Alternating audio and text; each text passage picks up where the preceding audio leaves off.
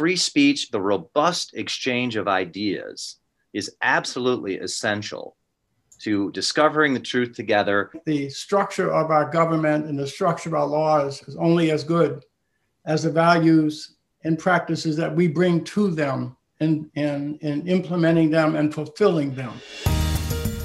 Welcome to Reality Check, a weekly podcast about anything and everything having to do with education. I'm Jeannie Allen, founder and CEO of the Center for Education Reform. We chose the name Reality Check because a lot of what you read about education these days is often wrong or misleading. If you want to know what's really going on in American education, from K through career, you're going to need a reality check. Hi, and welcome to Reality Check. I'm Jeannie Allen. It is January 2021, and it's been a tumultuous year, not just 21, but going way back into famous now 2020, and more so really in recent days. But we have survived so far, and we've endured. We've just watched the 59th inauguration of the 46th President of the United States, which means what the founders planned for works. Or does it, some people are asking. First, let me go local. It's devastating what's been done to what I consider now my home city.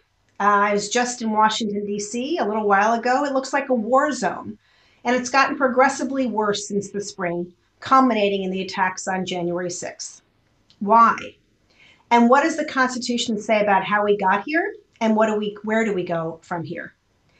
Joining me today to discuss this is Jeffery Sikkenga, the Executive Director of the Ashbrook Center, located at Ashland University in Ohio.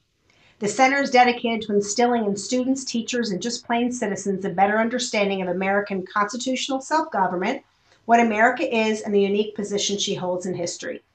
We've had Jeff on a lot of our programs, and he has helped bring to light so many things that I just relish the fact he's here. So thanks for joining me today, Jeff. Thanks for having me very much, Jeannie. I also have, and so happy to join us, is Bob Woodson, a dear, dear friend who actually I will credit with helping teach me about grassroots activity in Washington, D.C. He's often referred to as the godfather of the neighborhood empowerment movement, having founded the National Center for Neighborhood Enterprise in 1981, focusing much of his time not only in violence-free zones and troubled schools and neighborhoods throughout the country, but ensuring that parents, children, and citizens are empowered to govern their own lives. He's also was an old friend of the late Jack Kemp. And Bob, I'm so happy you could join us as well today. Pleased to be here. So let's jump into the subject at hand. I don't know if you have any opening thoughts about kind of what I threw out there, but I remember looking on Facebook a couple of days after January 6th, and someone said, well, James Madison, take a bow. Jeff, what do you think was meant by that? And so does that mean things are working?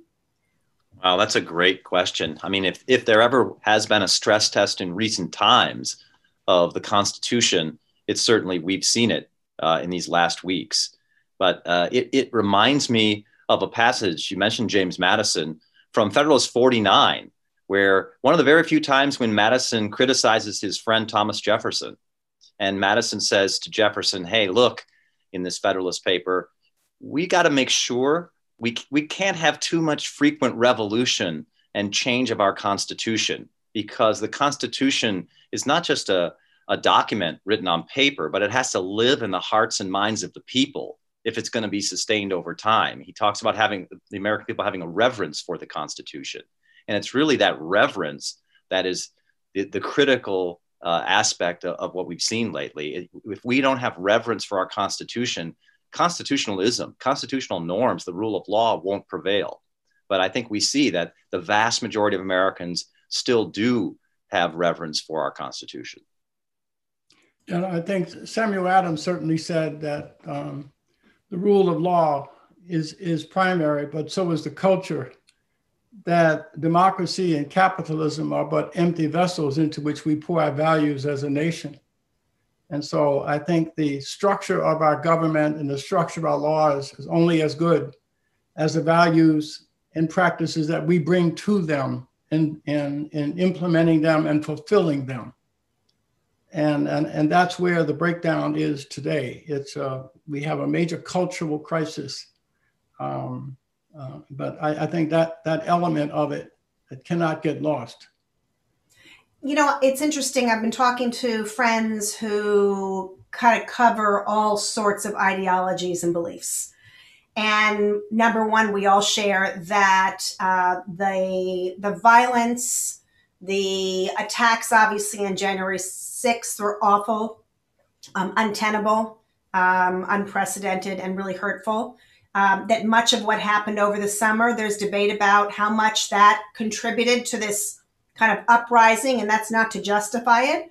Other friends say all of what was happening in the summer was the cause, in fact, of somebody in the presidency who was not civil, who didn't play nice, and frankly, who kind of elicited this. But let's say they're both right. Let's say all of the things were feeding into it. Someone people call a tyrant in the presidency, people being let to go on the streets to destroy businesses. What does the Constitution actually do for us coming out of this? Where do we go from here? Let me just echo what Bob said. We can't have, John Adams said, our Constitution was made for a moral people. Right. And it will only survive if the people have the right habits and the right knowledge. Character matters. It's fundamental if we're going to be able to govern ourselves. And the founders called this country an experiment in self-government. Experiments can succeed or experiments can fail. We always have to remember that. It's very easy to think, looking back now, oh, of course, America was inevitably going to be successful. We can never adopt that view. We always have to understand that it takes character in the people, and that character has to be consistently cultivated in each new generation. And that's the real challenge. And I think the civic crisis that we face, that's underlying the events that we see on the media. Those are not the crisis.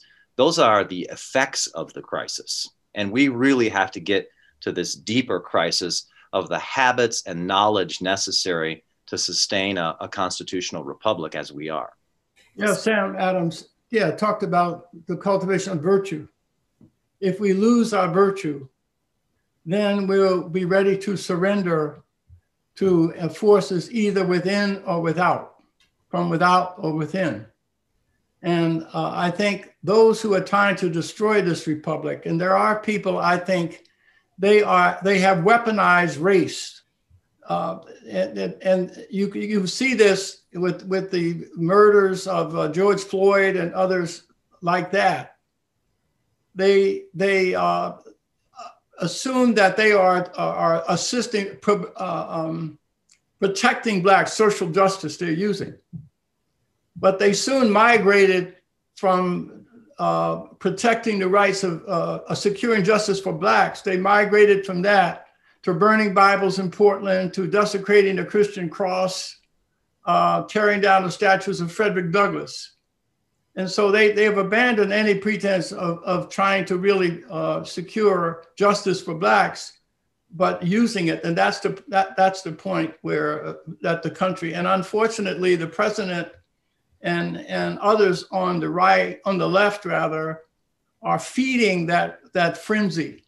We have to understand there's no single Black community. There's no group that can be defined by their race. Anytime you generalize about a group of people and then try to demand recompense for them, it always helps the elites. It always helps the elites. And that's one of the reasons I left the civil rights movement, because I realized that many who are suffered and sacrificed didn't benefit from the change. Because Dr. King said, what good does it do to live in the neighborhood of your choice or eat in a restaurant if you don't have the means to exercise that right? And so there is a huge bifurcation in the Black community, has been for decades. The Pew research says that 67% of Blacks do not believe America, their primary barrier in America is racial. And, you know, I can see where I so appreciate your candor and your honesty. I can see where that would be a great discussion for students and people to have. Jeff, do you feel like we're getting away from where we're going to be able to have an open discussion? Like what Bob just put out there will be controversial to a lot of people listening, lots of people across America. But can we even have that discussion without somebody calling someone a name? And again, what do we draw from our founders about this kind of constriction of speech that we're feeling these days? Yeah. I mean, we can have that kind of discussion. We have to have the kind of discussion that Bob is talking about. You're right, though, that unfortunately in too many institutions, and again, I want to echo what Bob says, too many institutions, especially elite institutions, so-called elite institutions, universities and the rest, where that kind of robust discussion should be taking place. That's the place where there should be free inquiry, free discussion, free thought, free speech, free debate, in order to get at the truth and make progress. That's how progress has happened. One great civil rights leader, as I know Bob would know, one time was asked, to what do you credit some of the successes of the civil rights movement? He said, God and the First Amendment. That is, we have to hold on to that notion of free speech, of course, responsible speech, meaning respectful civil discourse, but free speech, the robust exchange of ideas, is absolutely essential to discovering the truth together. Occasionally it can be uncomfortable. We know that, right? But the ideas need to be countered with ideas, not shouting down, not canceling, and definitely not violence. And it's interesting, and that's where I was going to kind of go with this conversation to ask you, because when you were talking both about character before and instilling that in someone, Edie Hirsch talks about how do you create a citizen? You can't improve what you don't love, right? And you can't love what you don't know. Another kind of McCullough talks about that. So if it comes down to education, at least for our young people, we have to have this kind of open environment. But what do you think the prospects are for having that now? How do we get to that point? And what do we have to do about the adults, right? I remember my daughter being in college a few years ago and saying, I remember being in college, we'd fight all the time with people. We'd argue, and it was all civil. And she said she raised an issue in her class and someone just stood up and said, no way. And there was nothing else. And they just looked at her like that was a stupid idea. And I thought, have we also lost the opportunity to debate? Well, my hope and my prayer is that white America will experience race fatigue. They will tire of being called a racist for everything by saying all lives matter, by saying a colorblind society, we should be judged by the content of our character. I think we have to have the courage to speak truth. As someone said, we must protect fact-based truths. Otherwise, lies will become normal. But someone who's critical of that point of view, Bob, might say that you sound like you're endorsing white supremacy. And I'm saying that the biggest barrier facing Black America is not bigotry, it's moral treason by those who have been elected to protect them and betray that trust. I asked the question, see, race is being used really. I asked this question in a debate I had recently, that if racism were our biggest problem, then explain to me why Blacks are losing, are failing in systems run by their own people for the past 50 years. Like in education. Between 1920 and 1940, the education gap between whites and Blacks in the South was 3 years. It was 8th grade for whites, 5th grade for Blacks. Because of the 5,000 Rosenwald schools established by Booker T. Washington and Julius Rosenwald, the CEO of Sears, that education gap in just 20 years closed to within 6 months. And so that's when Blacks were attending schools where the enrollment was twice that of white schools. They had half the budgets, but they were equipped with self-determination. And so I said, if we were able to close the gap during segregation, why can't we close the education gap today in those major urban areas where the school systems have been run by Black professionals for the past 50 years. And you see, to avoid having to address these very troubling questions, you can point to race, something external. And then that deflects attention away from the real question of why Blacks are failing. Not all Blacks are failing. Mm-hmm. There are 3.4 million Africans, Caribbean, descendants of Caribbean. Their incomes are higher than whites.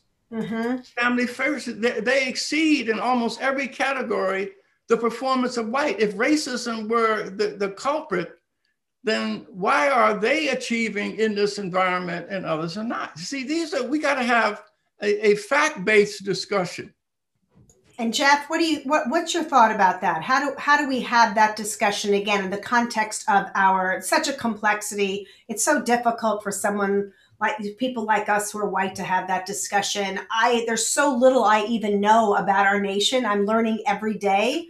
I feel like I could be a student for the rest of my life and still not do it, even if I was doing it every day. So how do we, again, connect the dots to even engage? Where does it start? What are you seeing as some of the best approaches to educating our nation? Yeah, that's a great question, Jeannie.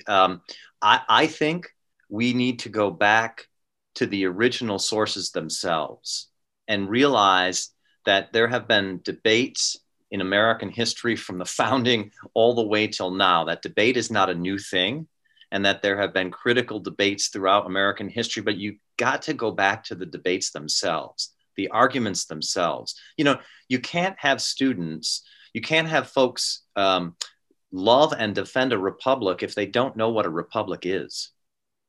You can't have citizens and students and teachers who love freedom and want to see people exercise the kind of robust freedom that Bob is talking about if they don't know what freedom is, if they don't have an understanding of our founding principles and the history that flows from those founding principles. And unfortunately, way too many students are in classrooms and teachers themselves forced to use textbooks that are boring or biased or sometimes both, and that really cover over the exciting discussion that you can have in a classroom. And I've seen it happen many times when you just go back to those original sources like the Declaration of Independence, like the Constitution, like so many other things, speeches of Lincoln, speeches of Frederick Douglass, Martin Luther King Jr., you name it, to go back to those. That's where I think we can start to actually make headway, because those sources are not partisan. They're not owned by Democrats. They're not owned by Republicans. They're just an American inheritance. And I think we need to go back to those in our classrooms across the country. And so many of the letters that have been brought to light, obviously they started somewhere, but now they're picked up by the historians that are writing books. The Doris Kearns Goodwins, the David McCullers are fascinating, like diaries and letters from husbands to wives as they cross through into, the Northwest Territory. We are hearing now that there is some new data on Plymouth Plantation and what really happened and when the, actual Thanksgiving happened. And it turns out all of the Native American tribes in the area were there, living and talking civilly, not just having dinner together one night. And we're going to hear more about that apparently from the Plymouth Foundation in the coming months. So I think so right about the original source documents. Bob, talk to me about, you've worked in many cities across the country. You're in Washington, D.C. What's a hopeful sign maybe or a way we can think about bringing those source materials? I mean, teachers and students and families must be hungry for, as Jeff said, they don't want to keep reading pablum and stuff that's not even interesting.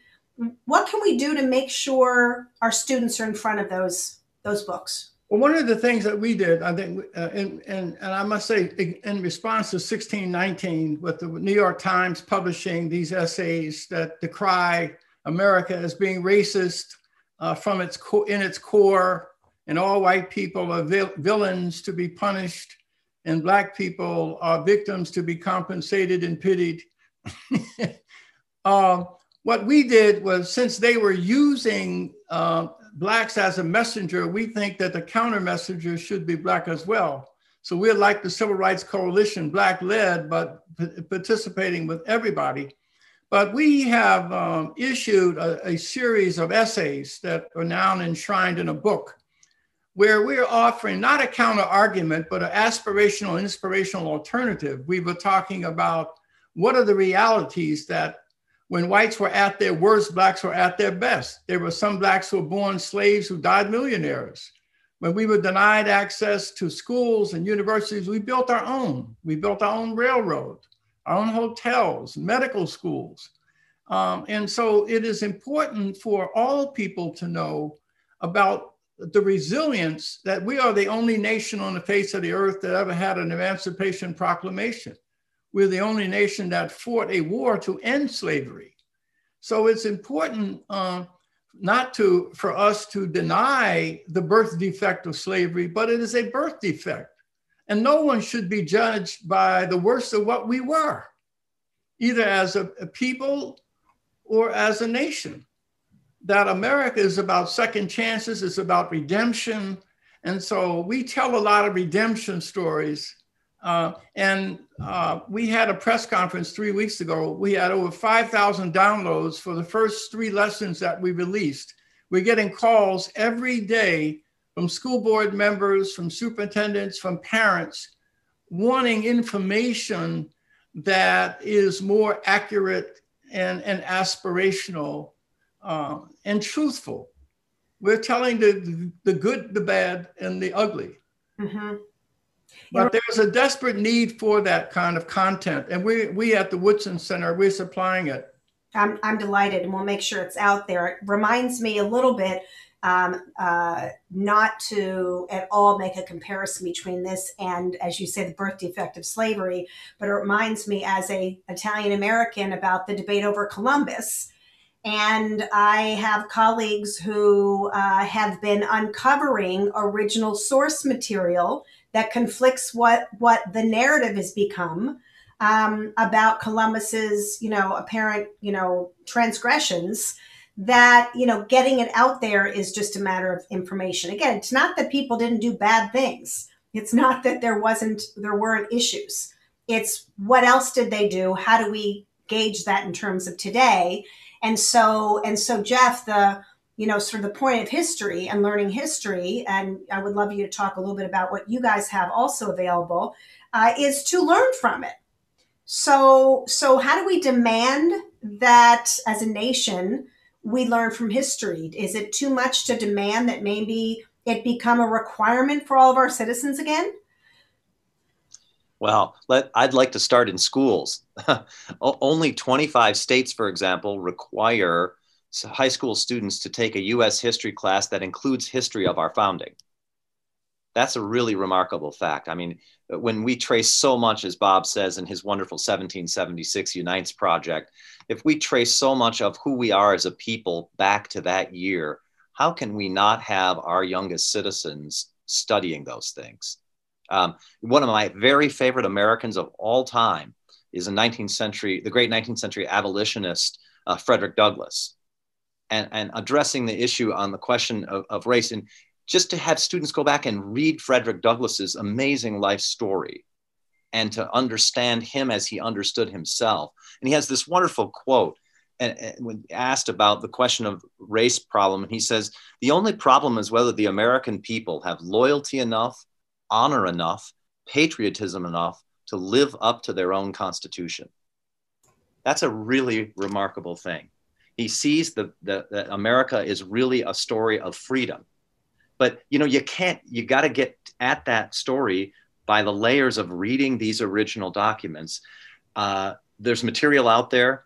There are some states that are doing a good job with this. There are some schools that are doing a good job with this. We run into teachers at Ashbrook all the time when we run our teacher programs who love these founding documents, who love to read people like Frederick Douglass, who, by the way, Bob mentioned in the 1619 project, is conveniently left out of that project. Wow.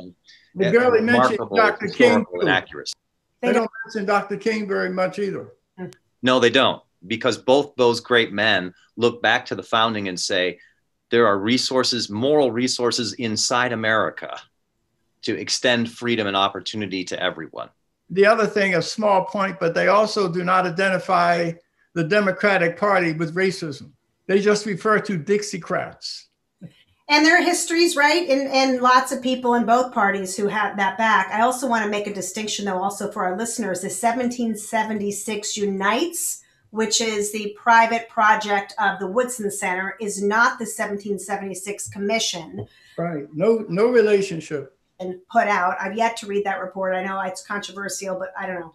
To me, it really is. It doesn't even matter anymore. What matters is exactly what you guys are saying.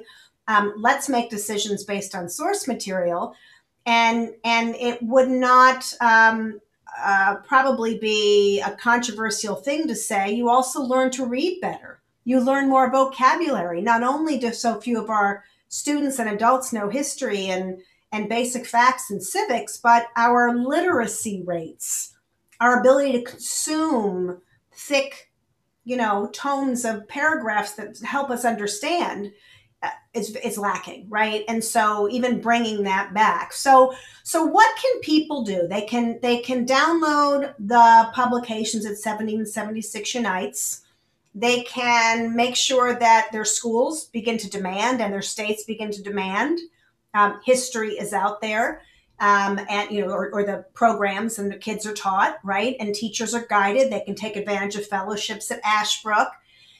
How about, just in sort of parting, gentlemen, the normal everyday individual, no matter what side of the aisle they're on, who's having a conversation with their neighbor, who feels so unable because they don't want to upset, they don't want to fight, maybe they have prejudices of the person they're looking at or talking to, either their party, their race, or whatever.